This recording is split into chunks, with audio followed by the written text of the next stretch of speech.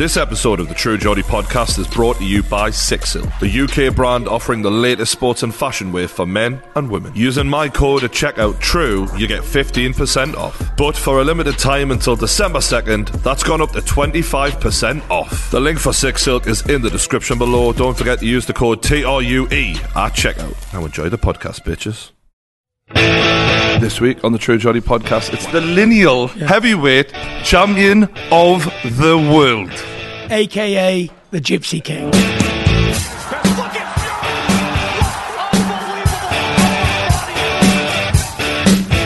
Everybody wants to be a boxer today, doesn't they? Superstars, rock stars, movie stars, YouTubers, they all want to be fighters, don't they? There's something in it. Some people work hard for stuff and they get there and they enjoy it. I don't know what that feels like because I'm always looking to do something more.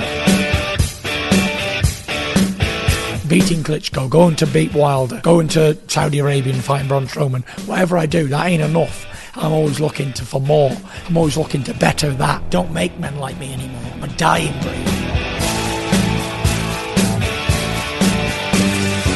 The routine for me is having a normal life and not getting carried away with all the glitz and glamour and all the bullshit. Like I said, I go from Las Vegas back to Morecambe, topping the bills in Las Vegas, to changing shitty nappies in Morecambe and taking the bins to the tip.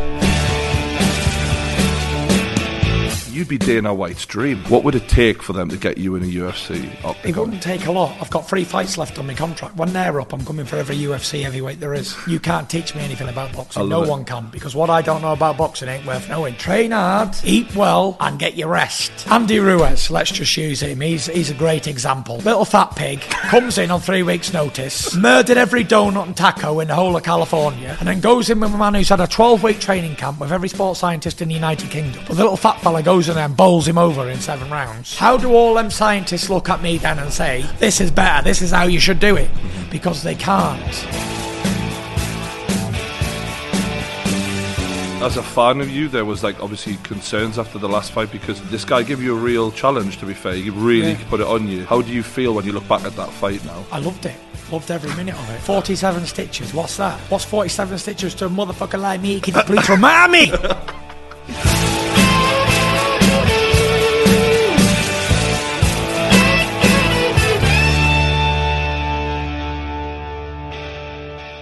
This week on the True Geordie podcast, it's the lineal heavyweight champion of the world, Tyson Fury. I've wanted to say that for a while. I know, right? That's crazy. No, you finally say it. I feel like sounds good. Can you say it again? Yeah. The lineal heavyweight champion of the world, a.k.a. the Gypsy King. That's it. The Gypsy and the Geordie King.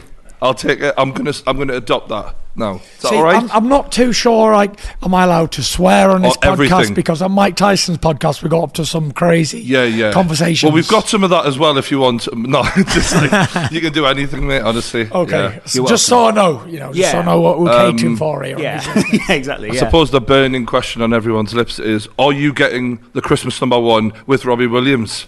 Is that going to happen? It's being released very soon. Yeah. It's a very catchy song. I enjoy it. Yeah. Everyone who listen to it say it's a good one, so I'll let you listen to it in a minute. Oh, really? And exclusive. Oh, brilliant. We've had Robbie just on. You, not on the podcast. Yeah. Sure. And we'll see if you like it. So it's going to be exciting times. Yeah. Robbie's he was a fan of this podcast. He was the first celebrity I got on. He's a lovely guy. Did you get on well with him? Yeah, he's a nice fella. He's a bit of a boxing fan as well. He's just taking it up.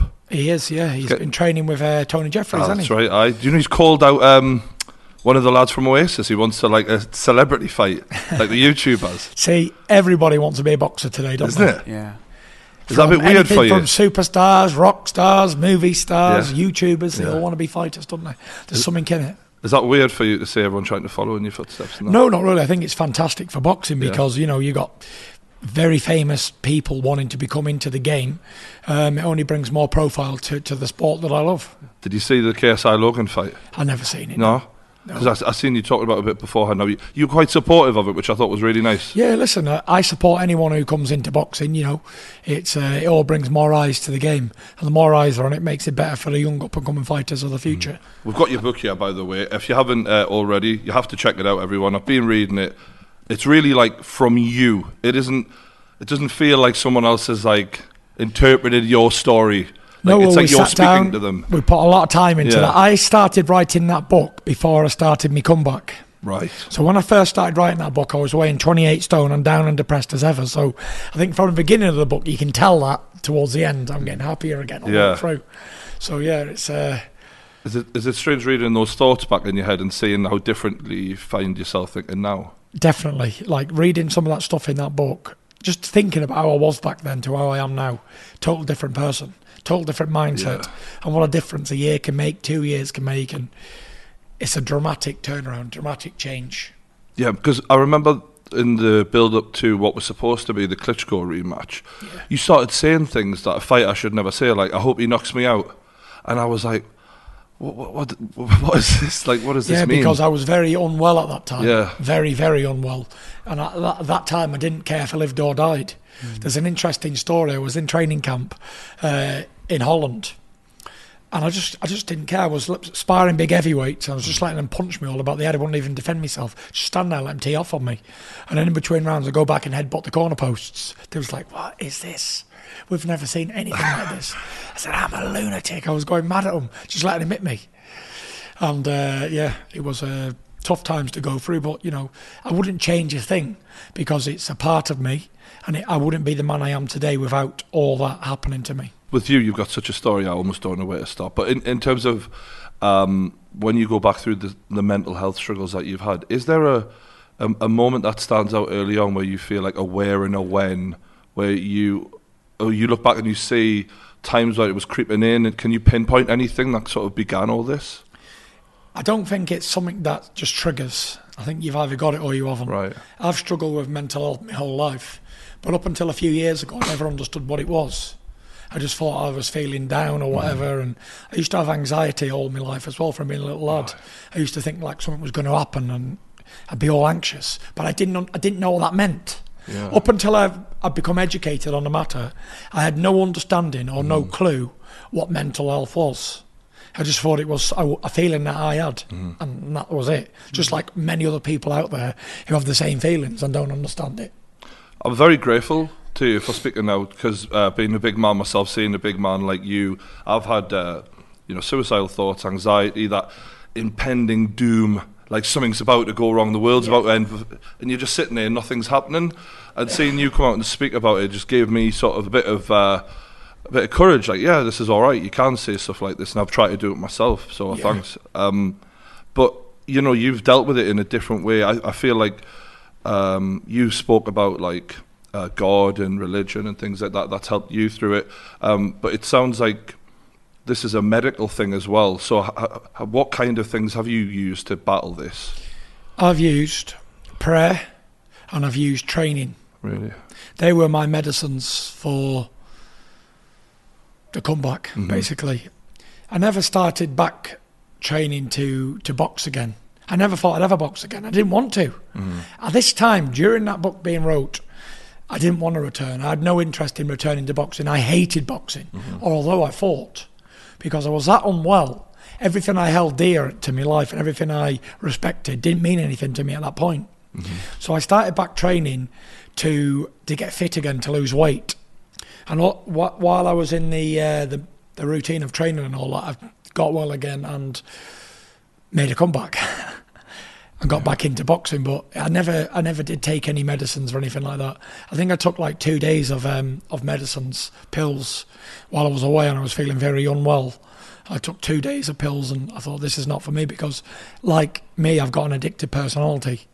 And I didn't want to be addicted to medication my whole life. But my advice would be to anyone who's suffering or anyone who's got a problem, the sooner you see the doctors, the sooner you can get well again. You've got to admit it first, and then you've got to seek medical advice to get well again. I've found like talking to people to be like a really good sort of way of therapy, even if it's just your best mate or family members. Who was it who you sort of talked to and confided in? It wasn't a matter of me talking to one individual. I was talking to millions of people. During my full struggle, I was very open. I was doing videos all the time. Yeah.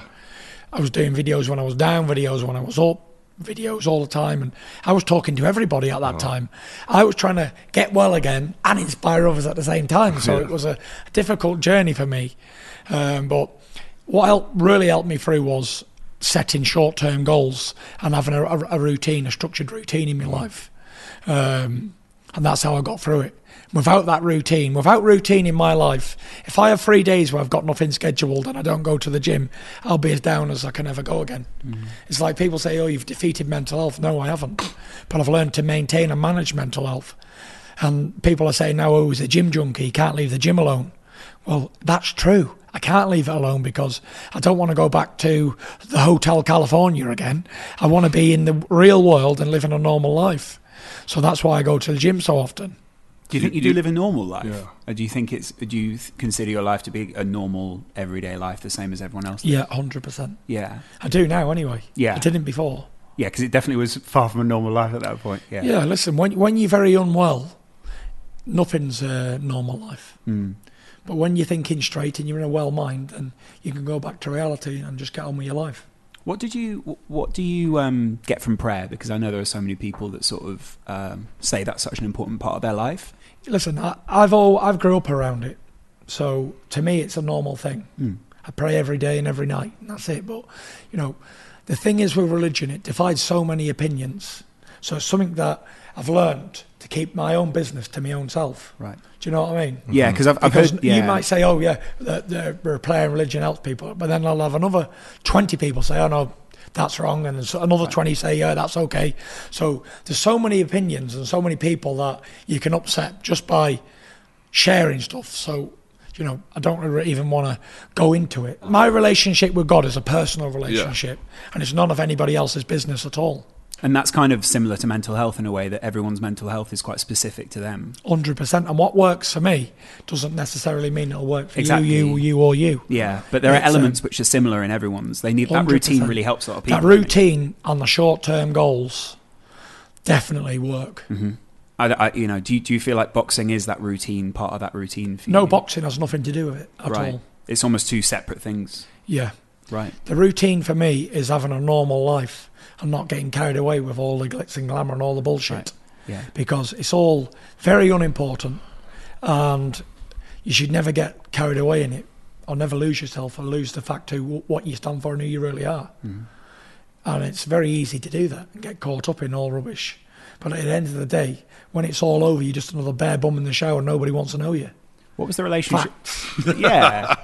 I love it. I love how honest you are. Was it impacting the relationship with the people around you at the time as well? How was it impacting your relationships with your wife? It was terrible. I was on the rocks. Listen, when you're thinking about killing yourself every day and there's nothing more that you want in your life than to die, you're in a terrible place. And it affects negative. I was so negative all the time, and I could be around people and make them negative. So it's very important for me not to be around negativity, because I'm one of them people who can be brought down very quick, and I don't want it. I used to worry about a lot of stuff in my life, worry about what people think, worry about making people happy, worrying about X, Y, and Z. Now I don't. I worry about being happy now and being happy today and tomorrow, and I don't look past that. Because when I start looking to the future, which we're not promised, only recently, what I say has been backed up. My uncle went for a Sunday dinner. On the way there, he had a heart attack and died at the side of the road. So that's how we're not promised tomorrow. So I live today because I know that I am not guaranteed to wake up in the morning. So I'm just going to be happy for now. And that's how I live. One day at a time. If I go to bed sad tonight, I think to myself, you know what? Tomorrow's going to be a brand new day. I'm going to wake up happy. And I'm going to be positive and I'm going to crack on. I'm not going to worry about anything because nothing's going to worry about me. And I've got that through facts of my life, what's happened, experiences. You seem so mentally strong. Yeah. And after you going so low and coming back like that, it's interesting that you still admit that you still have those battles on a daily basis, but you overcome them with that structure. All the time, I get up and downs. You never escape it. I've said this quite a lot, but I'm going to use it again. I liken mental health to a famous song that the Eagles wrote called Hotel California, and there's a verse in there, you can check out any time you want, but you can never leave. Yeah. And that's mental health. You can check out any time you want, but guarantee you'll always go back at some point or the other, for sure. It's a long, hard battle, and it continues forever. But it can be maintained. It doesn't all have to be gloom and doom. It doesn't have to be sad. It doesn't have to be painful. It can be maintained and managed with the right structure and the right program.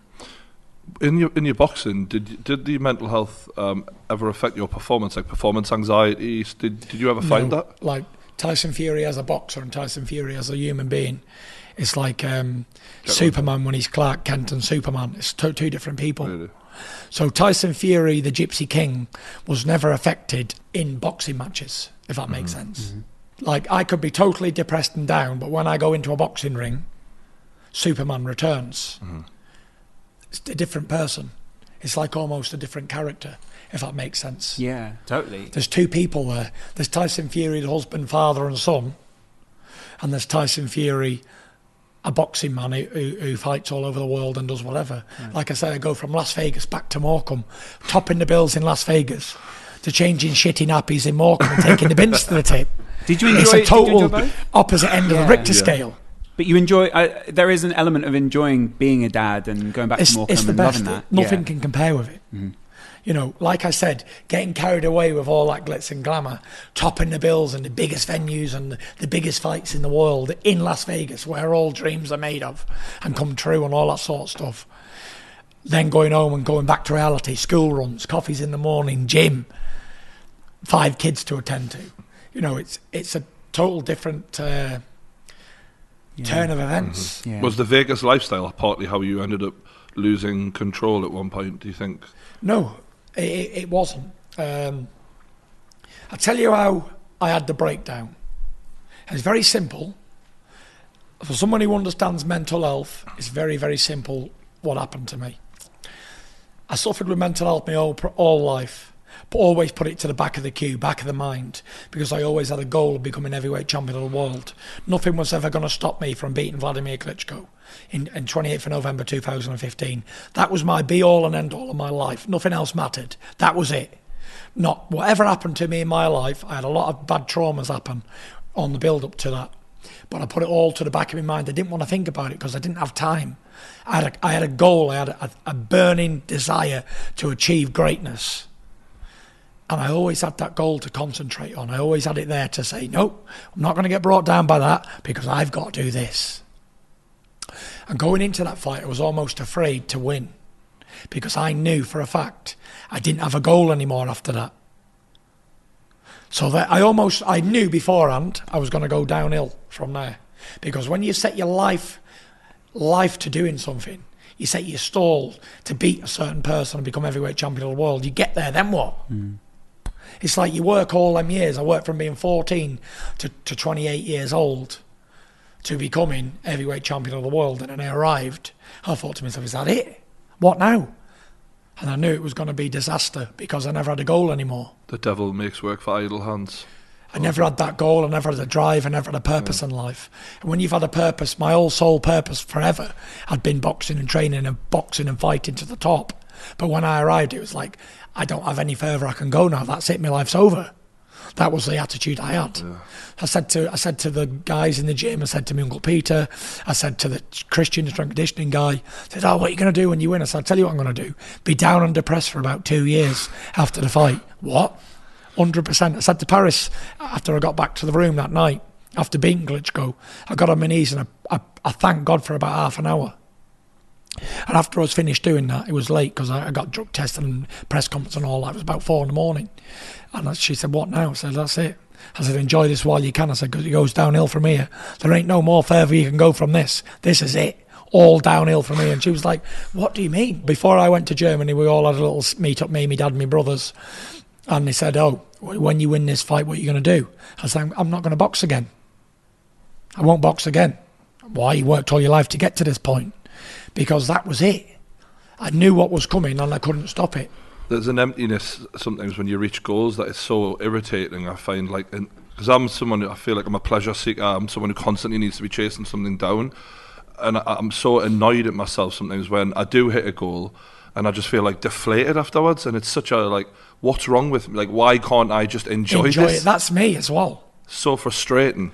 No matter what I've ever done in my life or what I've achieved, where I've been, I've always felt deflated after a good achievement. Not once have I ever enjoyed an achievement that I've worked hard for, ever. Is that why you've achieved greatness, though, as well? Because you don't find the same thing satisfying that an average man would? Well, we all find the same thing satisfying. No matter who we are, what we are, we can only do the same thing. We can go out for a drink, get sackless drunk. We can go to for something to eat. Mm-hmm. What else is there? What else can a human do on this earth? Yeah. We can eat, drink and sleep. And what any order you want to do it in, and that's it. Basically, that's it. So everyone has the same enjoyments, but it's some people work hard for stuff and they get there and they enjoy it. But I don't know that. I don't know what that feels like to enjoy a certain aspect of hard work, because I'm always looking to do something more. That's never enough for me. Like beating Klitschko, going to beat Wilder, going to Saudi Arabia and fighting Braun Strowman, whatever I do, that ain't enough. I'm always looking for more. I'm always looking to better that. And there's just some things in life that can never be bettered, and I understand that. Do you see that as a gift or as a curse sometimes? It's a gift and a curse. Right. Because it gives me a steely attitude where nothing's gonna set me off from my goals. Right. But then when I get there, it's like, okay, I've done that. That seemed possible, done. What next? Whatever else can I achieve now? But it comes to a point in life where, when is enough enough? People say to me, oh, you got 3 fights left on your contract. What are you going to do then? Sign another contract, another 10-year deal? Why would I want to? What more can I do as a man, as a person, as a human being, as a boxer, as an entertainer, as a singer, as an author now? What more can I do? Philanthropist. Oh, yeah, philanthropist. Yes, whatever. You know, it's... What is the goal? Not much more. My goal now is just to be happy. I've achieved more than I ever thought that was ever possible in life, and more. And I know that all the achievements in the world are really unimportant, because you come in the world with nothing and you'll definitely leave with nothing. That's for sure. We're just here filling voids, filling gaps. So does legacy not mean as much as it used to you? Legacy has never meant anything to me. Not once. Even before I beat Klitschko, I said, none of them belts, none of defending belts 20 times and whatever mean anything to me. I'm cut from a different cloth. I'm a different breed to most. They don't make men like me anymore. I'm a dying breed. And that's it. What all I want is to be happy. And that's it. And whatever it takes to find happiness, that's what I will go to. And I've been to hell and back. And I'm prepared to go to hell and back again to get happiness. You know, when you say they don't make men like you anymore, as an old school bloke, what do you think about modern society and the way it's heading? Do you have a feeling about it generally? Do you know what? I have no feeling towards it, really. I have no negativity or no positivity. It's just, it is what it is. I just let everyone crack on with their own business. But like I said, for me to go around thinking about other things and getting involved in stuff that don't concern me, I have no real interest in it. The only thing I'm interested in is being happy, making myself happy and those around me, and spreading positivity and trying to help as many people as I can while I can. What makes you happiest? What makes me happiest? Yeah. Going to the gym. Okay. And working out. Yeah. Like I got up this morning, 6 a.m, went for a run in the rain, pissing down it was. Yeah. But I'm not going to miss that, because that makes me happy. Then I come back, got the kids up for school, took them to the school, and I went here and grabbed the train and come straight here. So being routined and being fit, you can't be anything better than in shape and fit. And if they said to me, right, you can have $1 billion, but go back to where you were 2 years ago, or you can be a skint man on the street living in a tent, but you're going to be fit and healthy and mentally well, I'd have that one, please. $1 billion and where you were a few years ago would be a bad combination as well. There's all that money to spend. But what are you going to spend it on? Yeah. Like I said, you can only do the same thing. Go to the pub. Go to the pub and you can buy a lot of drinks for 100 quid, can't you? Yeah. You can get sackless for 15 quid. Is that why you donated the Deontay Wilder purse? Because it was a sign of, to show everyone else what you are truly about. No, and I don't do things for pats on the back. I don't do anything. Whatever I do with my own money and whatever I do for charities, I don't do it for publicity. That's why you never hear about it. Yeah, I'm not interested in becoming a do-gooder or a job's worth. Look at Tyson, he thinks he's a top bloke because he's helped a woman across the street, or he's give the shoes off his feet to a man. I don't want praise from people. Do you know what I mean? I don't do stuff. I don't help other people for credit. I don't care if anyone knows about it or they don't. It's one of them things, you know. It's something that I'm not bothered about praise at all. Is that because in the past you've had both massive criticism and massive praise, that you treat those the same now? You're just like, look, I am who I am. Have you learned to live with whatever? You know, I don't have any hard feelings towards anybody. Listen, people can say what they want about me. No interest. They're not people saying stuff about me. It's all sticks and stones, isn't it? We learn about it in primary school, and that's it. Even when you were depressed, though, because for me, when I'm feeling down and I work on social media, and when you're getting it constantly, it can make things a little worse. Were you good at just blocking that out even when you were down? I don't go on social media. I put what I need to put out there up, like Instagram posts or Twitter's tweets or whatever. But I don't read replies. I don't answer messages. I don't look at the indirects. I only put out. To me, it's not personal. I don't need to have a virtual reality life online. The people I care about, I can see them face to face or phone them on the phone. Hello, goodbye, bang. I don't need to go online. I'm not looking to make any new friends. I ain't looking to get this virtual reality lifestyle. I've no interest in what's going on online. So what I do is I put my stuff out on social media, and that's it. I don't read comments. I've no interest.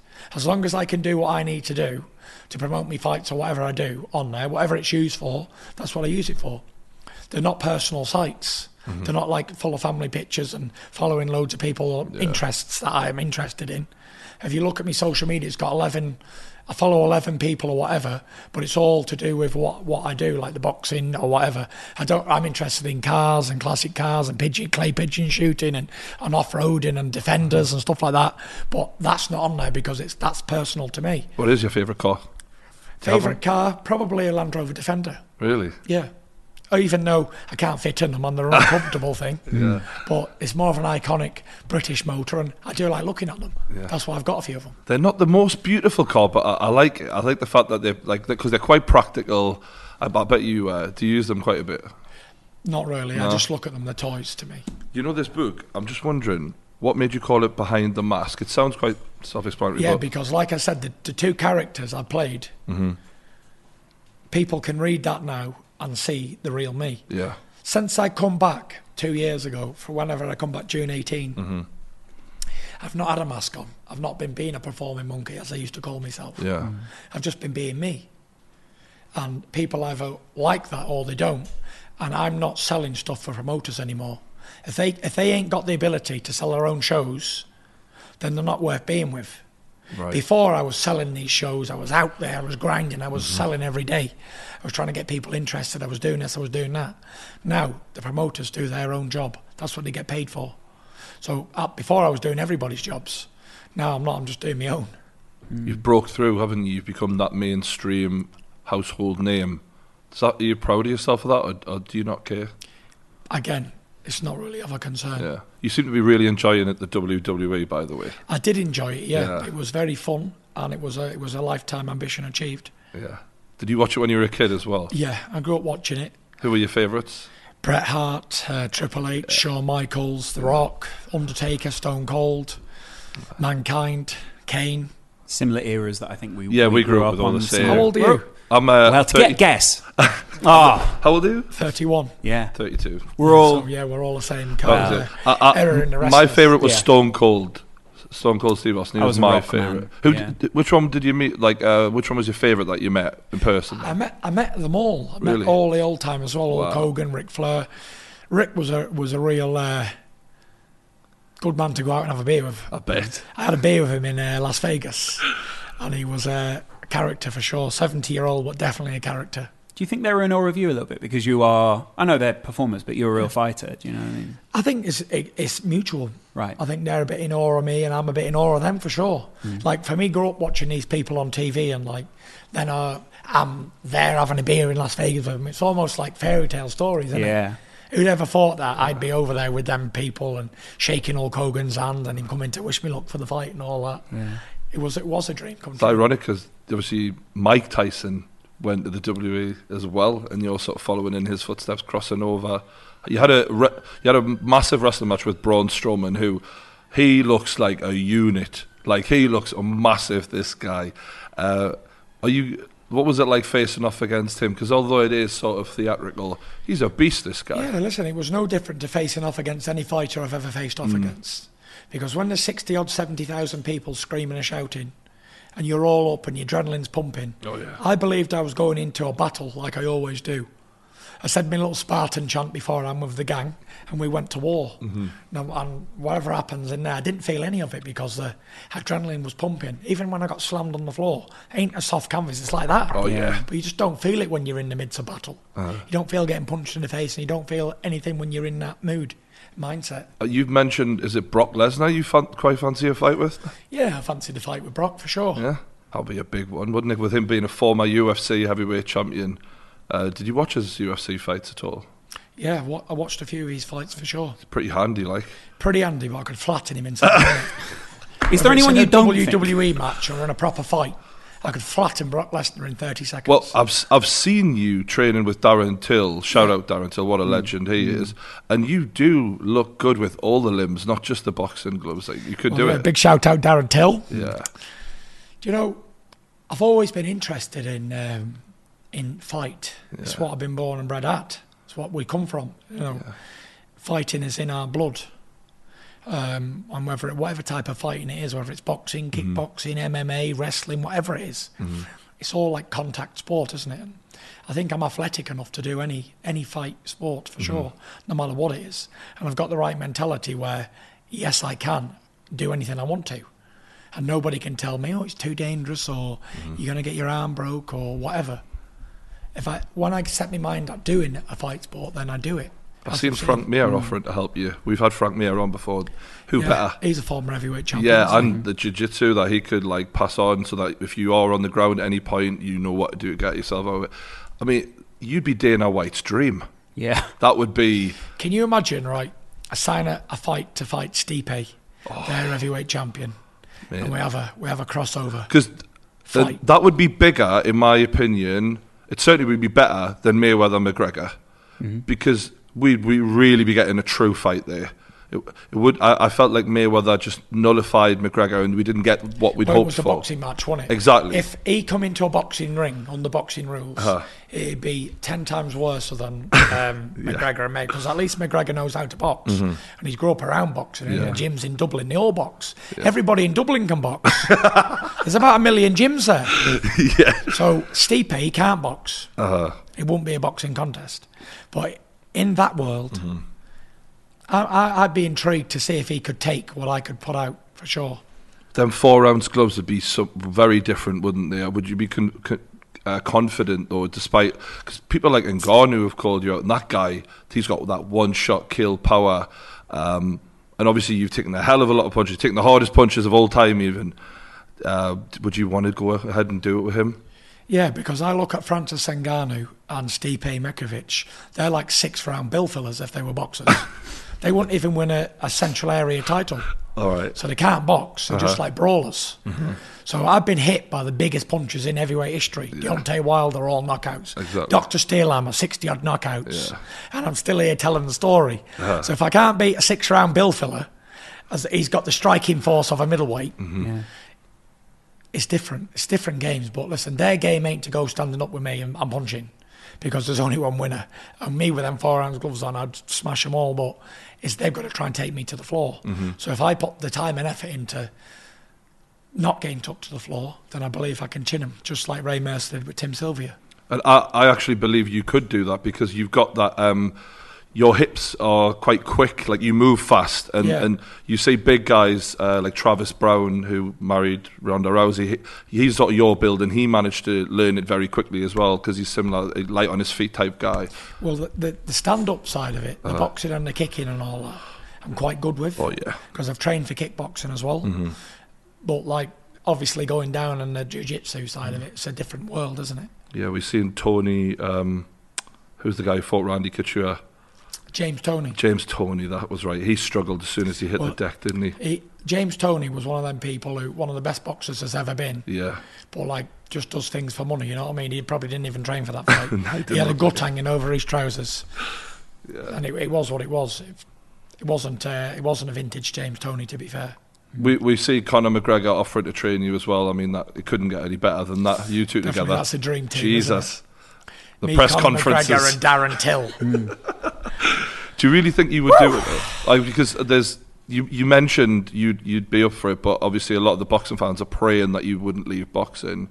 What would it take for them to get you in a UFC octagon? It wouldn't take a lot. I've got 3 fights left on my contract. When they're up, I'm coming for every UFC heavyweight there is. There you go then. And is it Deontay Wilder next? Deontay Wilder next, February 22nd. Are you confident he gets past Ortiz and there's no issues there? You can't be confident in heavyweight boxing because it only takes one punch to get knocked out, as we've seen many times. But you'd have to be confident. Ortiz has got to be a minimum of 48 to 49 years old. I love how we're guessing. He's got to be. It's crazy, isn't it? So he's a dangerous customer for 4 or 5 rounds. If not the most dangerous, one of the most dangerous heavyweights in the world for 4 rounds. Because even when you're old like that, you never lose your power. As we saw with George Foreman when he knocked out Michael Moorer. He was 45 and he still chinned the young Moorer who stopped Holyfield in his prime. So yeah, you never lose your power, but you'd have to fancy the younger, more active, more match fit Wilder. How would you see that rematch going with Wilder after the last time? Because I felt like you should have won the decision as many did. I think everybody in the world, apart from Deontay Wilder's family, thought I won the fight. And that judge, Andre Rasheen, I don't know where he come from, whatever. It was what it was, but it was expected because I went over to their show. I boxed on his own show, his own promotion, in his own country. So it was pretty much expected. You'd be, shafted then. Yeah. Do you see? My dad said I wouldn't get the decision out there before I left. Yeah. But it's different now because they've got to come to me. Because now I'm the kingpin of America. And they've got to come to me and work on my terms. Where before it was all on their terms. Yeah. I was going to challenge Deontay Wilder. Deontay Wilder's got to come and challenge me. And is that contract signed? Is that definitely happened? Okay, all right. It was signed before I fought Wallen. Right, okay. Venue was signed, everything's done. As a fan of you, there was obviously concerns after the last fight because the fight beforehand, I think that might have been one of the best I've ever seen you. Untouchable. And then this fight, this guy gave you a real challenge, to be fair. He really put it on you, and you showed that grit and championship determination to get the win. But people were concerned. Your dad was concerned. Talks about, should your coach stay on? How do you feel when you look back at that fight now? I loved it. Loved every minute of it. 47 stitches. What's that? What's 47 stitches to a motherfucker like me? Can you please remind me? Nothing. Dude, you look fine now. I am a gypsy warrior. What's it. A cut going to do me, or a few pints of blood pissing out everywhere? Ain't nothing. I got a cut, big deal. Get over it. It is what it is. You can't go swimming and not get wet. Second cut in 11 years as a professional boxer. Ain't too shabby. I loved it. It was proper good for me because I wanted the drama. It was Mexican Independence Day. I wanted blood and snot all over that ring. And the fans got what they wanted. It was a great fight. Fought with one eye for 9 rounds. Got cut in the 3rd and went on to the 12th. Battled it out. It was what it was. It was lovely. I enjoyed it. I thought it was a great performance. Ben said to me, how do you feel about round 7? I said, I live for this shit. I seen that. This is what I live for. And I'm happy. I was happy. Happy I got caught. Bit of a screw loose, but whatever. It was a good 12-round fight, and it put me in good stead for the Wilder fight. Is that when you feel most alive, when you're being challenged and pushed? Yeah, it wasn't really a challenge. It was only a cut. He was just getting battered every round. He can take a good hiding. But, he was a Viking, wasn't he, from Denmark or one of them countries, Sweden. So they're going to be tough men, aren't they? If you ever want to pick a fight with someone, make sure it's a Viking because they'll definitely fight back. Tell us about it. So you feel like the adjustments will be made for the Deontay Wilder fight? Will there be tweaks made from? Because people were talking about, did you come in heavy enough, etc., etc. Would you change anything for the Deontay Wilder fight from you? I wouldn't change. I don't train for a weight anymore. Really? Whatever I weigh in at, I weigh in at. It's like whatever I go in on the night. I'm not dieting. I'm already on my weight. Whatever I weigh. I'm not trying to lose weight or put it on. Years ago, I would lose 5 or 6 stone to fight people. Yeah. But now I walk around at what I box at. So I go into training camp, train a couple of times a day, eat well, eat plenty, and whatever I weigh. When you gained all that weight, what was your heaviest weight? Just under 28 stone. Jesus. You've never even been that heavy. My heaviest was 25, so that says a lot. That's heavy though as well, isn't it? Oh yeah. Try getting him halfway around the world. It is difficult going away and holding with someone who's 25 stone. You lost about 3 stone in 2 days. It was amazing. You don't fit in the seats, do you? Nah, mate, it's a nightmare. I'm sure you know. Especially in economy. what were you like? What was your lifestyle like in terms of what were you eating day to day? Was it just like big food all the time? No, I'm not a big eater. Really? And I wasn't then, and I'm still not today. It was more like alcohol, Right. pints of beer. I'd go out and have like, I don't know, 15, 16 pints on a night out, like no problem. Yeah. Then I'd go and have like a load of pizzas and stuff afterwards, eating junk food, chocolates and sweets and stuff. But when you do that for 2 years and your body's used to training every day to get them calories off, it just keeps going on and on. I believe I wouldn't be alive today anyway, that's for sure. But if I was, then I'd probably be about 39 stone. You'd be on Jerry Springer, sort of. Help me, Jerry. Yeah, someone cutting the side of his house off just to get him out. Yeah. We've seen you in the England shirt. You were partying with all the England fans. Like, you look like you were having a great time. But obviously, internally, there was a lot going on. But like, do you really love drinking, or is it just a social thing? You do it for a laugh? I like it as much as anybody else. Right. Who doesn't like to go out with the boys and have a few beers? Yeah. So you haven't cut it out completely now? Oh, I was out with my dad on Sunday. We got legless. Good effort. What's your favourite drink? Peroni. Peroni. It's quite sippable, isn't it? Goes down easy. Out of draft, though. Draft Peroni. Not the bottles. I'm not keen on the bottles for some reason. Does it, They do taste different. It's like It's got to be ice cold and it's not served in a Peroni glass, so there's a problem. Do you pay for drinks anywhere you go now? I don't mean that you're cheap. I Everywhere. mean, everyone just goes, Tyson, let me get you a drink. Let me get you a drink. I don't go out in public that often. Right. I won't go just to like some random place for drinks. Yeah. Because I get tortured. Is the fame thing or something that you're not interested in? Swerve it Yeah. completely. It's practically the reason why I live in Morecambe, because it's out the way and everybody who lives there has seen me for the last 10, 11 years. And yeah, there's not much going on there, so it doesn't attract a lot of people. You don't get that reaction as much. Do you feel at home there? Yeah. Yeah. Been there 11 years and I do like it there. Every day I wake up and say, you know what, I feel like I'm going to move back to where, like to Manchester way. But I always come up with a reason why I should stay. So I think it's the place for me. Do you think you have quite a peaceful set of people around you as well? Yeah, I don't have many friends. Uh-huh. I've got a close-knit friendships with a few people, and that's it. I don't see that many new people. Only when I go out and about and stuff like that. Obviously, I meet millions of people. But like, yeah, I have the same friends now as when I started, basically 10 years ago. In travelling, do you think they say travel broadens the mind? Do you think it's broadened your mind? I think so, yeah. I think if you're stuck in a room all your life, you don't know what's going on in the world and you don't know what it's like. They say if you haven't had it, you don't miss it. And that's so true. If you don't know what it's like to experience other things, then you won't miss it. That's for sure. You get stuck in your ways and that's it. But travelling around does help, and it's a wonderful thing to be able to travel to different countries and experience different cultures and different ways of going on and all that. And it truly has. It's been good, you know. I've lived a good life for the last, I don't know, however many years, 20 years, 30 years, 31 years old. You feel 20. It's been good. Yeah. I feel 60. I feel worn out. Really? I mean, you've done a lot. Yeah. You know, I don't know why, but I'm picturing like where you live. Is it an estate with like a load of land type thing? No. No? I live in a normal 5-bedroom house next door to people, and nothing flash or special. Just an average family house. Just normal. I'm just imagining people waking up in the morning. I bought it in 2014, and I'm still there now. I'm just imagining waking up in the morning and just sort of coming, you're just doing the dishes in the window. Morning, Tyson. Yeah, it must be so unusual to see that would be you so putting weird. the bins out next door, those kind of things. Yeah, it's like you don't expect to see a linear heavyweight champion of the world just like roaming around doing normal things. That's what your neighbours all say. They all go, there goes the lineal heavyweight champion of the world mowing the grass. There and they announce him as he walks past their house. The lineal! Yeah. All right. The only problem with my house is it doesn't have enough land for what I want. Right. If I had like an acre or half an acre more, then I don't think I'd ever move. Can you clay pigeon shoot there, or do you have to go somewhere else to do that? What, at home? Yeah. Well, if I clay pigeon shoot, I'd be clay pigeon shooting into the sea. Yeah. Yeah, it's no, you can't clay pigeon shoot there. Literally, I don't have any land there. I have about as big as this room in here, space for parking stuff. Wow. Okay. That's it. Okay. A couple of defenders, basically. One of my favourite bits of the book was when you talked about your wife Paris. Yeah. And how you met, and it seemed very like, although you admitted you had your ups and downs, quite perfect. It was. The story with me in Paris, it's like it was meant to be, because we lived 100 miles apart, didn't know her from Adam, and then we met each other on the off, and that was it. We've been together ever since.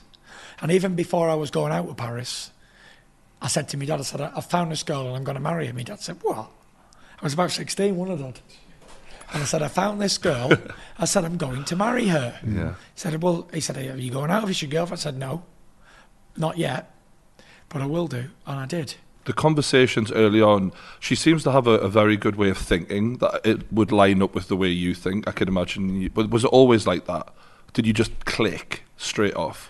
Yeah, we did. Click straight away. And behind every good man is a better woman. Yeah. And if I didn't have Paris, I wouldn't be the man I am today. I wouldn't be in this position. I'd probably be partying somewhere in Miami with a load of women and men and getting drunk every day and living the high life. But I think having wife and kids grounds you, because you've got responsibilities. You can't just run around doing all that stuff. And she's actually a pretty good boxing pundit, by the way. Like, when Coogan interviews her, I'm like, God, she knows a lot. Do you know what, yeah? It's like, I say to her, you won't know this, but she'll do is, I've been around boxing 11 years, and I say the name, he's go, shit, he's from there, blah, blah, blah, he's had that many fans. I'm like, okay. Genuinely. She really does, but how has she not gone? All we ever talk about at home is boxing. And my dad comes, or the boys, or my friends. Yeah. All they want to do is put boxing on, or watch fights, or talk about boxing. So she's there, she hears it all, and she's been around it a long time, so she does understand it. I was only speaking to her a couple of days ago, and it's come to the point where she don't want me to box. Really? She don't see the need in it. We don't need to box on. And it's very frightening for her. Like, even against the last two opponents, and even the comeback and the Wilder fight, she feels sick now. She feels ill watching it. She don't want me to do it. How do you handle that as the husband? It's my job, isn't it? So I must continue, and it's not going to happen forever. And that's it. We move on. But with all the tragedies that's been happening of late, you got to think, haven't you, as well? Like, when is enough? Well, you say it's your job, but it isn't like a normal job, and I'm sure she'll be aware of the dangers. Do you need to carry on financially? Is it your job, or are you now doing it for you? It's not a job anymore, it's an obsession. Yeah.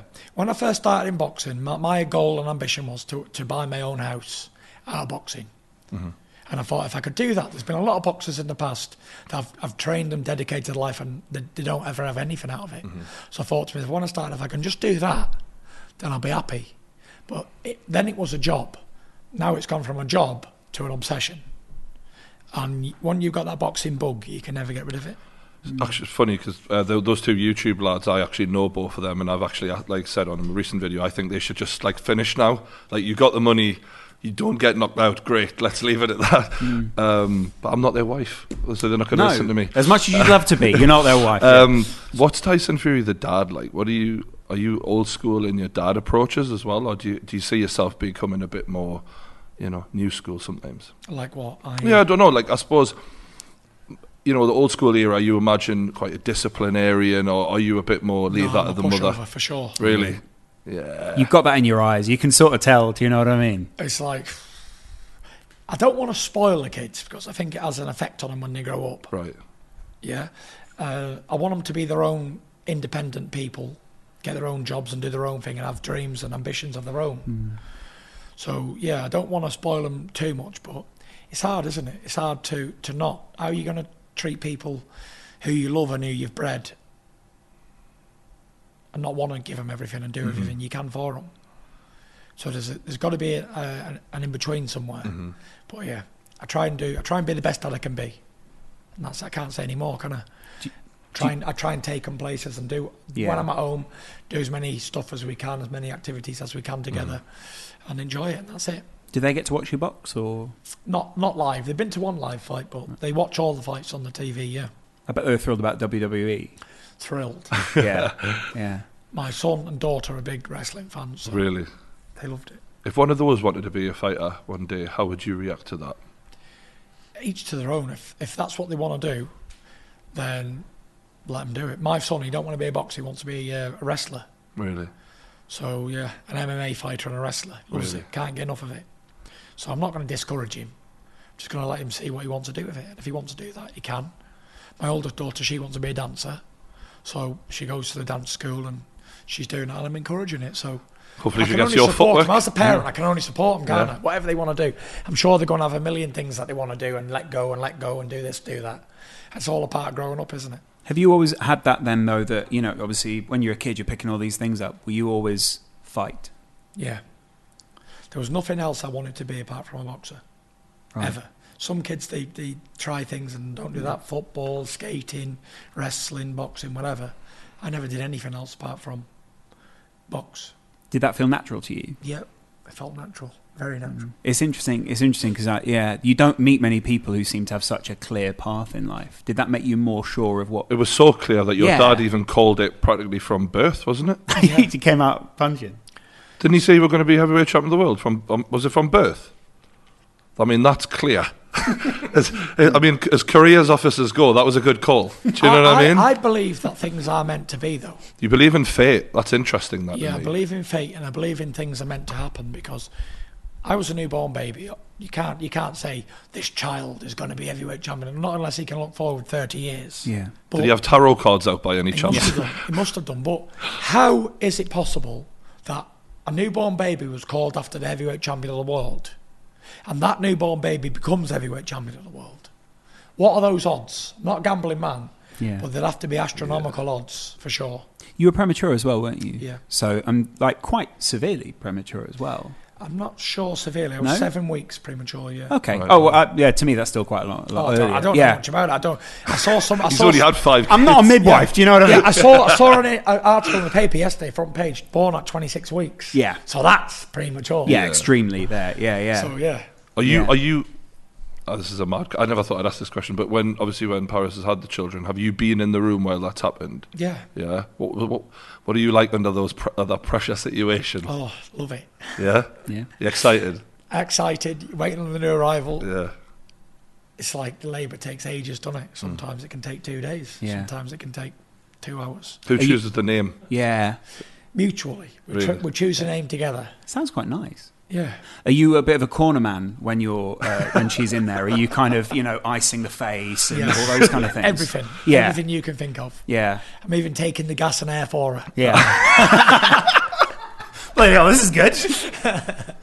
That's good. Listen, it's a family effort. Like I say, me and Paris have been together from being kids. Mm-hmm. Yeah. So there's nothing I don't know about her, and there's nothing she don't know about me. Yeah. We're open books with each other. So there's no secrets. That's rare these days as well. I mean, I don't know anyone who got married so young and is still together all those years. It just doesn't happen. Is there a trick to it that you feel like yous have got that people haven't got these days? It's not easy to find someone as good looking as me, is it? That's tricky. Yeah. I don't know what it is, you know what I mean? We've been together for a long time. We understand each other. Practically all men are the same, I believe. So you're better probably with the devil you know than the one you don't. So that's probably got a little bit to do with it as well. And it's in our culture to stick together as well. Mm-hmm. It's like she knows that, like I just said, most men are the same anyway. So there's not much point in switching and choosing every 10 minutes when something upsets you. Mm-hmm. And that's it. That's just the way we are. Do you argue like regular people? We used to do years ago, but we don't argue anymore. Really? The ingredients to a happy life is a happy wife, and how you make your wife happy is just say yes. Write it down, lads. If you're listening, can we get this down? Yeah. A happy wife equals a happy life. I love it. And how you make your wife happy? Three letters. Yes. Yes. That's it. And I believe when that wife's happy, the home's happy. When the home's happy, everything stems from your home. Mm-hmm. So if I've got an upset home life, then that's going to affect me at work. It's going to affect me at my training place. It's going to affect me in workplace. It's going to affect me everywhere. So it may be an old housewife's tale, a happy wife is an happy life, but I believe it to be 100% true. Mm-hmm. Because if ever I've got like arguments going on or upsetments in my own home, nothing ever goes right outside of it. You don't think straight. You're not focusing on your job. Your mind's elsewhere. And if your mind's elsewhere, you can't concentrate 100% on what you've got to do in life. Do you have anyone in your life that you seem very self-motivated and self-driven, and obviously you're such a presence that I've listened to other interviews with you, and a lot of those people are almost they skirt around things. They don't feel like they can challenge you almost. Do you feel like there's anyone in your life that can challenge you or sort of go, Tyson, I think you're wrong on that? Do you know what I mean? Yeah, well, I don't have things where I can be wrong or right. Right. I don't get into debates with people either. Yeah. It's like I've got a brother, Shane. And he's one of them people who's got to be right everything he does. Mm-hmm, I'm right, you're wrong. And I've learned the hard way, because we've had a million fights together, that challenging people on what they think, on their opinions, only leads to an argument. Right. And it's something that I'm not interested in, arguing over nothing. So if someone says, oh, this is right, and I even if I disagree, I'll say, yep, that's right. And that sometimes upsets them even more, that I don't want to challenge them on what they're saying. Yeah, some people just want an argument or a fight, don't they? Yeah. Sometimes a good argument is good, though, isn't it? Sometimes you just need one. Yeah. But yeah, I don't challenge people on anything they think or say. If it's right, it's right. Okay. Who am I to say it's not? You know what I mean? It's one of them. Fighting wise, me in Paris, we always have like little bits and bobs, like she'll say this, I'll say that, she wants to prove me wrong, whatever, I'll do the same. You should have used the uppercut on Klitschko earlier. Yeah, this is over dinner and the kids are just watching, just sort of like, what? But yeah, we don't argue anymore, and I don't have anyone in my life where we argue with. Right. I'm not one of them people who, oh, it's my way or the highway. Mm-hmm. I'm open to do whatever. If we're all going out, we've all got suggestions of what we're going to do today. It ain't just I do what I want to do. Mm-hmm. I'm like one of those people who'll go with the flow. If you want to go wherever you want to go, you want to do what you want to do, I'll come with you. Mm-hmm. It ain't just my way, like I'm the man, you follow me. Because I'm not into all that stuff. Mm-hmm. Power trips on my own immortality. A lot of shite. All my friends and family, they don't treat me like I'm someone, a sporting man or whatever. Right. I'm just a normal person to them. You seem actually quite opposite of your fighting personality. It's like really opposite. Yeah, it is. It's almost like a different person completely. Yeah, so laid back, so chilled out. Whatever you want to do, I'm comfortable with that. Yeah, I'm not really bothered. Say, the only thing I ever do in life is we go out for something to eat, we take the kids out somewhere, or we go to a boxing fight or a wrestling event or whatever it is. So if anyone's got any other suggestions that they want to do something, I'm all ears. Mm-hmm. I'm always up for new challenges and new things to do. Yeah. Passing time away and all that. Yeah. So I'm not caught up on my own self. Is that the same when it comes to boxing training as well? Because obviously there are so many people who've got so many different techniques of, you know, we should train this way, we should do it that way. Is it you who decides that, or how does that work? Basically, people can try and make a boxing fight into rocket science, and especially today, like with all this new technology and all these people with university degrees on sports science, they think they can implement that into old-fashioned fighting, and it just doesn't work for heavyweights. Now, I'm all for it when someone's making a weight and they're struggling, then all this new technology and new science stuff really does work, because one of my good friends, Isaac Lowe, is a featherweight. And he always struggles with the weight. To get that last stone off is hard for him, the last 7 pound. And if they don't do that diet correct, then he struggles and it comes in his performance. Mm-hmm. But heavyweight boxing is a different breed, different sport to other boxing. Where there's no weight categories, it's a different world completely. And all those scientists and all the things, all this new technology that comes out, I just don't believe it works for heavyweights. Mm-hmm. Now, I've got a strength and conditioning guy, I've got a nutritionist, and I've got a trainer. And they all work together on things they want to do and what I don't do and all this and that. And I say to them, look, keep it very basic. None of the rest of the stuff works. There's 3 rules to boxing. Train hard, eat well, and get your rest. Especially for heavyweights, there's nothing else. Because when you want to start implementing all these different technologies into your game, improvements, 1% here and there, it's a lot of shite, to be honest with you. Andy Ruiz, let's just use him. He's a great example. Mm-hmm. Little fat pig, comes in on 3 weeks' notice, yeah, murdered every donut and taco in the whole of California, yeah, and then goes in with a man who's had a 12-week training camp with every sports scientist in the United Kingdom. And whatever else he's done, he's broke every heart monitor in sight. He's done every CrossFit machine. He's done everything totally correct. And he's had the best nutrition and the best diet you can get. But the little fat fella goes in there and bowls him over in 7 rounds. Mm-hmm. How do all them scientists look at me then and say, this is better, this is how you should do it? Mm-hmm. Because they can't. Because it's still one-on-one combat and anything can happen. So do you think AJ's wasting his money? It's all mental. He looks good. It's all in the mind. Looks good on Instagram. I believe like you can go all them people, and if you think and you believe that they're going to improve you, right, then they probably will. So like a placebo effect. Yeah. But I believe there's no substitute for hard work and dedication to the job. And that's it. And now when my nutritionist says, oh, we want you to eat this, that and other, I say, no, I'm going to have a Mars bar, chocolate biscuit and a cup of coffee with 10 sugars in, because it's not going to alter my performance because I'm an heavyweight. And if you've got anything to say about it, go and watch the Andy Ruiz Anti-Joshua fight. Do you take your tea with 10 sugars? Yeah. I love the fact that this nutritionist just made him this lovely salad. Yeah.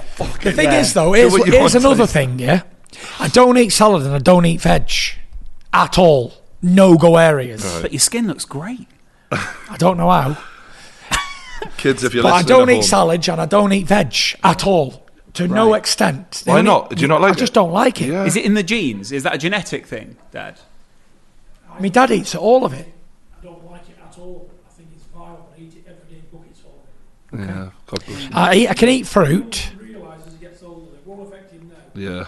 In later life, it will. When you're your dad's age, you might wish you had have done. Yeah, Whatever. who knows? Never mind in 20 years. What can happen tomorrow? Are you a meat eater though? Do you like your meat? I like meat. I like fish. Right. I say I don't eat any veg. I can eat potatoes and sweet corn and peas and stuff like that. Yeah. Sweet potato Stuff mash. that you can put gravy on. Basically. We're good. Yeah, something you can make chips out of. Right. I love it. You two are so similar, it's uncanny. Do you know what Andy Ruiz you're on about there? This rematch that's happening very, very soon. I'm really excited for this. I feel like this is the biggest test of AJ's career. How do you see the rematch going? I see it going pretty much similar to the first fight. Really? Now, I know that they've both lost some weight and whatever. They've had more time to prepare and they've changed a few things in the training teams and camps and all that. And they'll have different approaches and they're going to try different game plans. But Mike Tyson said it, and it's very true. Everyone's got a great game plan till they get punched in the face. Mm-hmm. And it's so true. You can be working on something for ages, and then you work on it, and you get tagged. And that's it. You go back to how you once was, and you want to fight. Mm. And that's exactly what I see happening. Because AJ, a lot of people forget that, but AJ did drop Ruiz first, but it was at that point that the real fight started almost. Yeah, that's true. And do you think that Ruiz is just too good of a technical boxer for him? I don't believe he's too good at anything, because heavyweight boxing, they're both big, strong men, and they both can knock each other out, as we've seen. But what it is with me, what my opinion of that fight is, he beat him once and knocked him out, so he's got a mental edge going into the rematch. For whatever excuse they made or whatever the problem was in camp or in the changing rooms or whatever, you're going into that mentally beaten already because you've already been knocked out by somebody. Mm-hmm. So if we go outside now and you knock me out, yeah, but I think I'm some big, great boxing champion and I get flattened, yeah, then I've got to be thinking about that going into the rematch, haven't I? Mm-hmm. Or if you say, all right, we want to fight you again, and I say, oh, okay then, just because I'm forced to, mm-hmm. I know in my mind you've already chinned me. Mm-hmm. For whatever reason I try and make up, or I got the flu, or I wasn't looking at that time, I wasn't ready, or whatever. I know you've already knocked me out. So the mental side of I believe boxing is 95% in the mind anyway, and 5% fitness and nutrition mm-hmm. and all that stuff. So yeah, I think when you've already been beat by someone, and it wasn't like it was a lucky punch that knocked him out. Like you see, Lennox Lewis got knocked out by Rackman and Oliver McCall. Yeah. He was winning the fights and he got chinned. That's it, fair play, heavyweight boxing. He come back and he won them in the rematch. Joshua wasn't winning that fight. I may have given him 1 round out of the 7. It wasn't like. Is that the style of Ruiz? That's just too much, too difficult for him. Do you think? Everybody has a bogeyman, right? In the career, and whether you find him or not, everybody's got one. Really? Like I remember when Tony Thompson knocked out David Price, and he tried to rematch him. That was his bogeyman. He found him, lost twice. I remember when Tony Thompson did it to Solis as well, the great Cuban that was going to be a world champion. Found his bogeyman and beat him twice. And I think personally he may be the bogeyman for him. Who knows? But listen, that's what boxing is. That's why it's an interesting fight. That's why we can all watch it whenever it is December. Tune in. It's funny that Ruiz called you out a lot of years ago. I think it was on IFL actually, and now we might actually end up seeing that at some point. How do you see yourself matching up with Ruiz? Because he has got an awkward style. It's awkward style, but he's tailor-made for me. He's 6'1" or 2 and squat, leaning forward. Really? Yeah, that style is easy for me. Is that like the Chisora fight? That's that Chisora style, isn't it? Is he any better than Derek Chisora? A good Derek Chisora on a good night? I don't think so. And I handled that quite comfortably. Closed my eyes, actually, some of the times. one hand behind my back and stuff like that. You know, that style is easy for me. Yeah. It's easy for me to just jab and move. Like Klitschko would make easy work of Ruiz, because that style for him is easy. Really? That stature, that style, he's fought loads of them. I've fought loads of them all my career. The average size heavyweight is 6'1", 2, 3, 17, 18 stone, and they swing hooks and throw 1-2s. But it's the ones that are awkward and gangly or different style that people struggle with. The conventional styles are always easy to beat. Do you think you'll have a fight, AJ? Depending on how he gets on in his rematch. I'd love that. I think it'd be fantastic for Britain. It would be, but it won't be in this contract, because I all my fights are in America now. Yeah. So yeah, it'd have to be after that, if it did ever happen. But if he gets knocked out twice in a row, I can't see him continuing, to be fair. Every man does what he wants to do. But I think Do you think he would retire? well, he doesn't need the money, and 2 knockout losses is a shattering to your career. But it would be up to them, whatever they do. But I've got 3 fights left, so whoever them 3 fights are, I don't really care, to be fair. Line them up. Whoever's the best at that time, let them fight me. That's it. And how do you see your fight with Wilder going by comparison to last time? Do you think it could go the same way? Or? To be honest with you, it was an easy fight for me last time. It wasn't even competitive in the boxing side of it. Yeah. The only thing good about Wilder is he's got a massive punch and he can end the fight at any time, which we almost saw in round 12 and round 9. Yeah. So, yeah, just more the same. And just, I'll be match fit this time, where I only had a couple of fights last time and then the big layoff. This time I'll be match fit, ready, and we'll see. Yeah, he seems to be making a lot of excuses, but that's the one thing he never brings up, is the fact that you were like 28 stone a matter of months. He's not going to, is he? Yeah. Because again, it's mental, isn't it? Boxing again. He can't admit that I had 3 years out the ring and come back and fought him. That doesn't come in. He thinks he fought the best Tyson Fury ever. I can't get. He said in an interview, Tyson Fury can't get any better than that, but I can. But I don't know how he figured that out, because I just had 3 years out the ring, balloons, stuff with mental health problems, lost 10 stone, had 2 combat fights in 6 months, and jumped in with the best heavyweight out there. So yeah, obviously I'm afraid to fight him. And you've been sort of working and building this fight into a much bigger fight in the rematch. Do you think you're going to see much bigger numbers now because of the first fight, and it's going to actually, all this planning's going to come off? I've not been considered, or concerned rather, Really? considered. I've not been concerned about what Deontay Wilder's doing in that fight. I've just been continuing my boxing career. I had the 2 boxing fights, I've had the wrestling match. I've just been enjoying my life. I don't live other people's lives. They might be concerned of what I'm doing, or because I always see him interviews or mentioning me, stupid wrestling and all this, that and the other and whatever, but you never see me talk about them. I'm no real interest. When the fights happen, they happen. And what they do in their own life, in their own careers, is none of my business at all.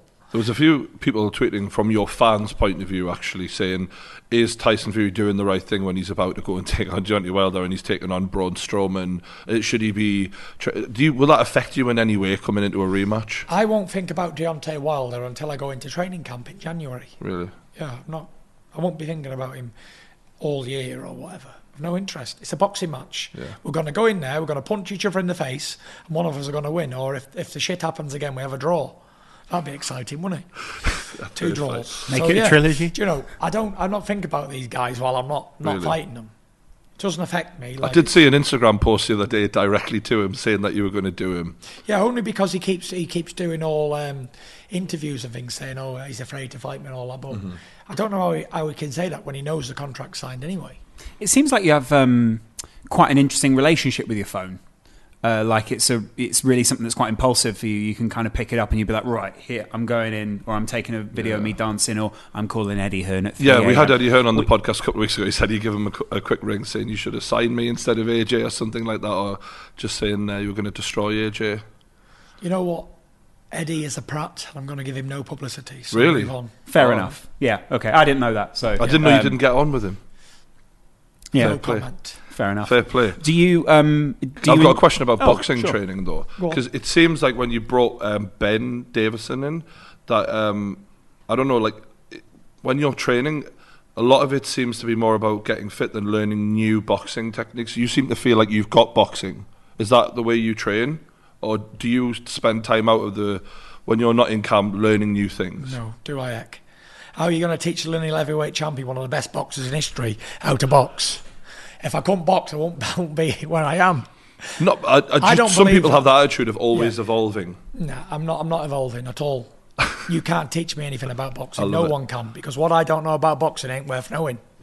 That's true. Yeah. And what made you develop a style that people a lot of the time relate to lighter weight boxers? Was that always a... It's just natural. I'm natural athletic Yeah. and move, and all heavyweights walk forward and swing big bombs. So I thought to myself, I'm going to be different to the rest. I'm going to use my footwork and box. That's what it's about. But it's always been natural to me, boxing and moving, and not a lot of big men can do it and keep it up for such a long time, like 12 rounds and that. How much of it is natural, and how much of, because you are a heavyweight historian, how much of it is observed and stuff that you think you've sort of picked up down the years? Because you do seem to weigh other men up very quickly. When you're talking about someone, it doesn't seem like you've sort of you've had to really study him. It seems like you've just looked at him and gone, and you've taken it all in. Yeah, it's like when I've got these fights coming up, and whoever it may be, I know I don't need to study them, because I already know them. Like being a historian, I know what stance they are, I know what style they are, I know how tall they are, I know how many fights they've had, I know who they've fought, I know what their weaknesses are, I know what their strengths are. So I don't need to watch them because I'm very familiar with them.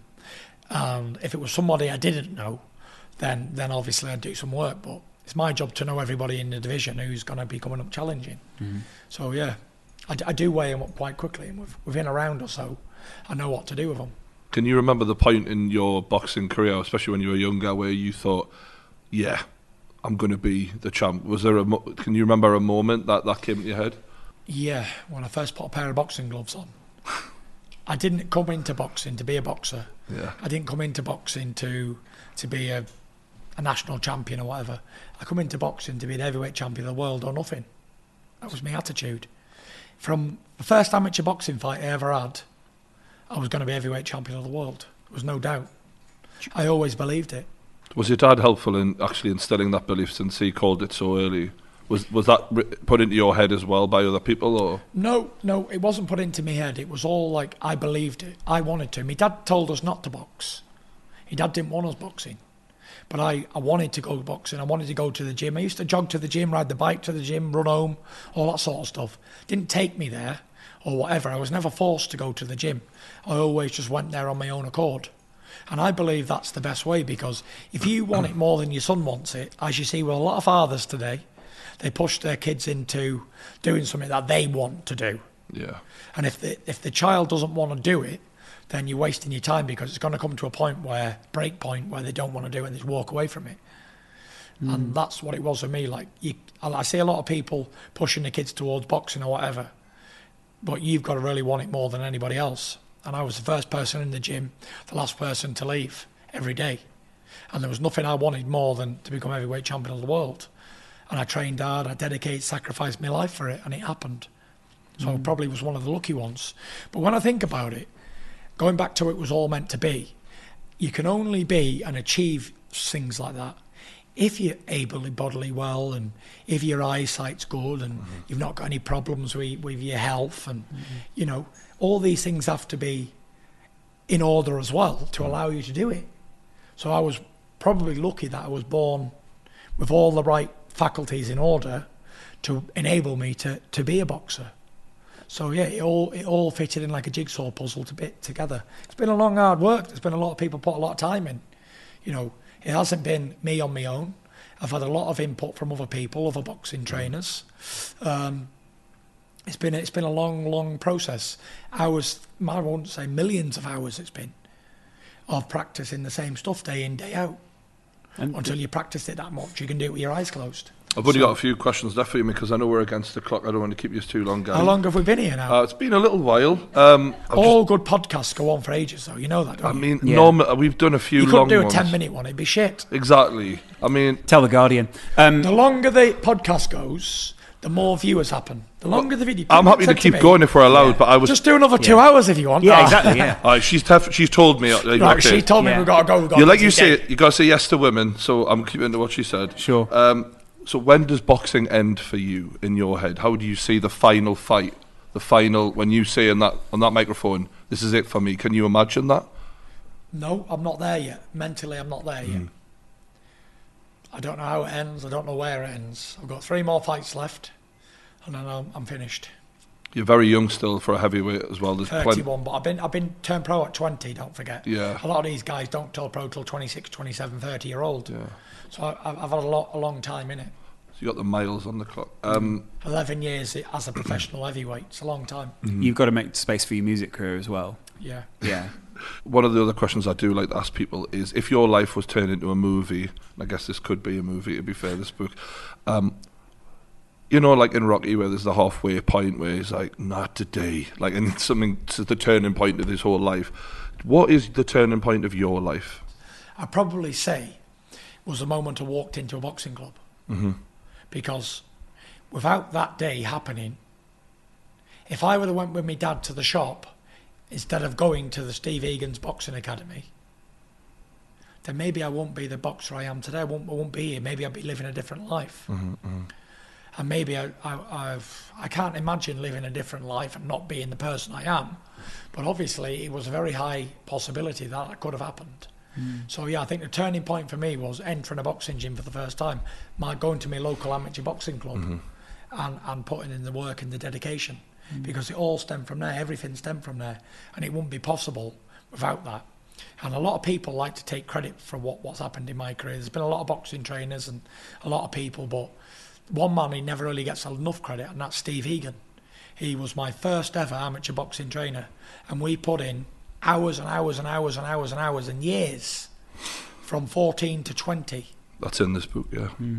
Of training, 5-6 days a week. And Was that the foundation of you as a 100%. boxer? We put in a lot of time.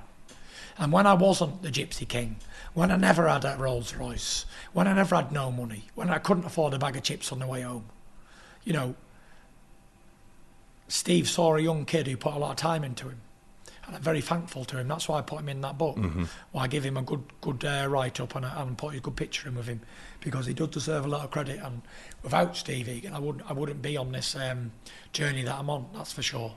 Sometimes you need a mentor, I guess. Every great boxer has one. Yeah, and he always believed in me from being 14. He said I'd be heavyweight champion of the world.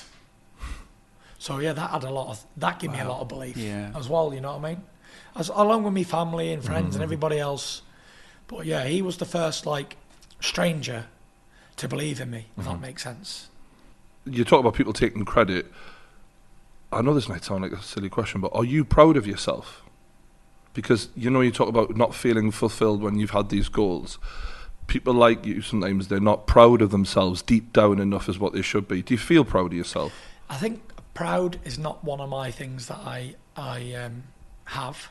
Pride, but I've definitely achieved everything I wanted to do, and I'm definitely happy with. If I never boxed again, I'm happy with what I've done, and it was great when I beat Klitschko. That was the Everest for me. It doesn't get any better. Never will get any better than that. Beating Wilder, beating anybody. It will never beat November 28th, 2015. That was the be-all and end-all of my boxing career. That was when it was about boxing, when it was about achieving my dreams and all that.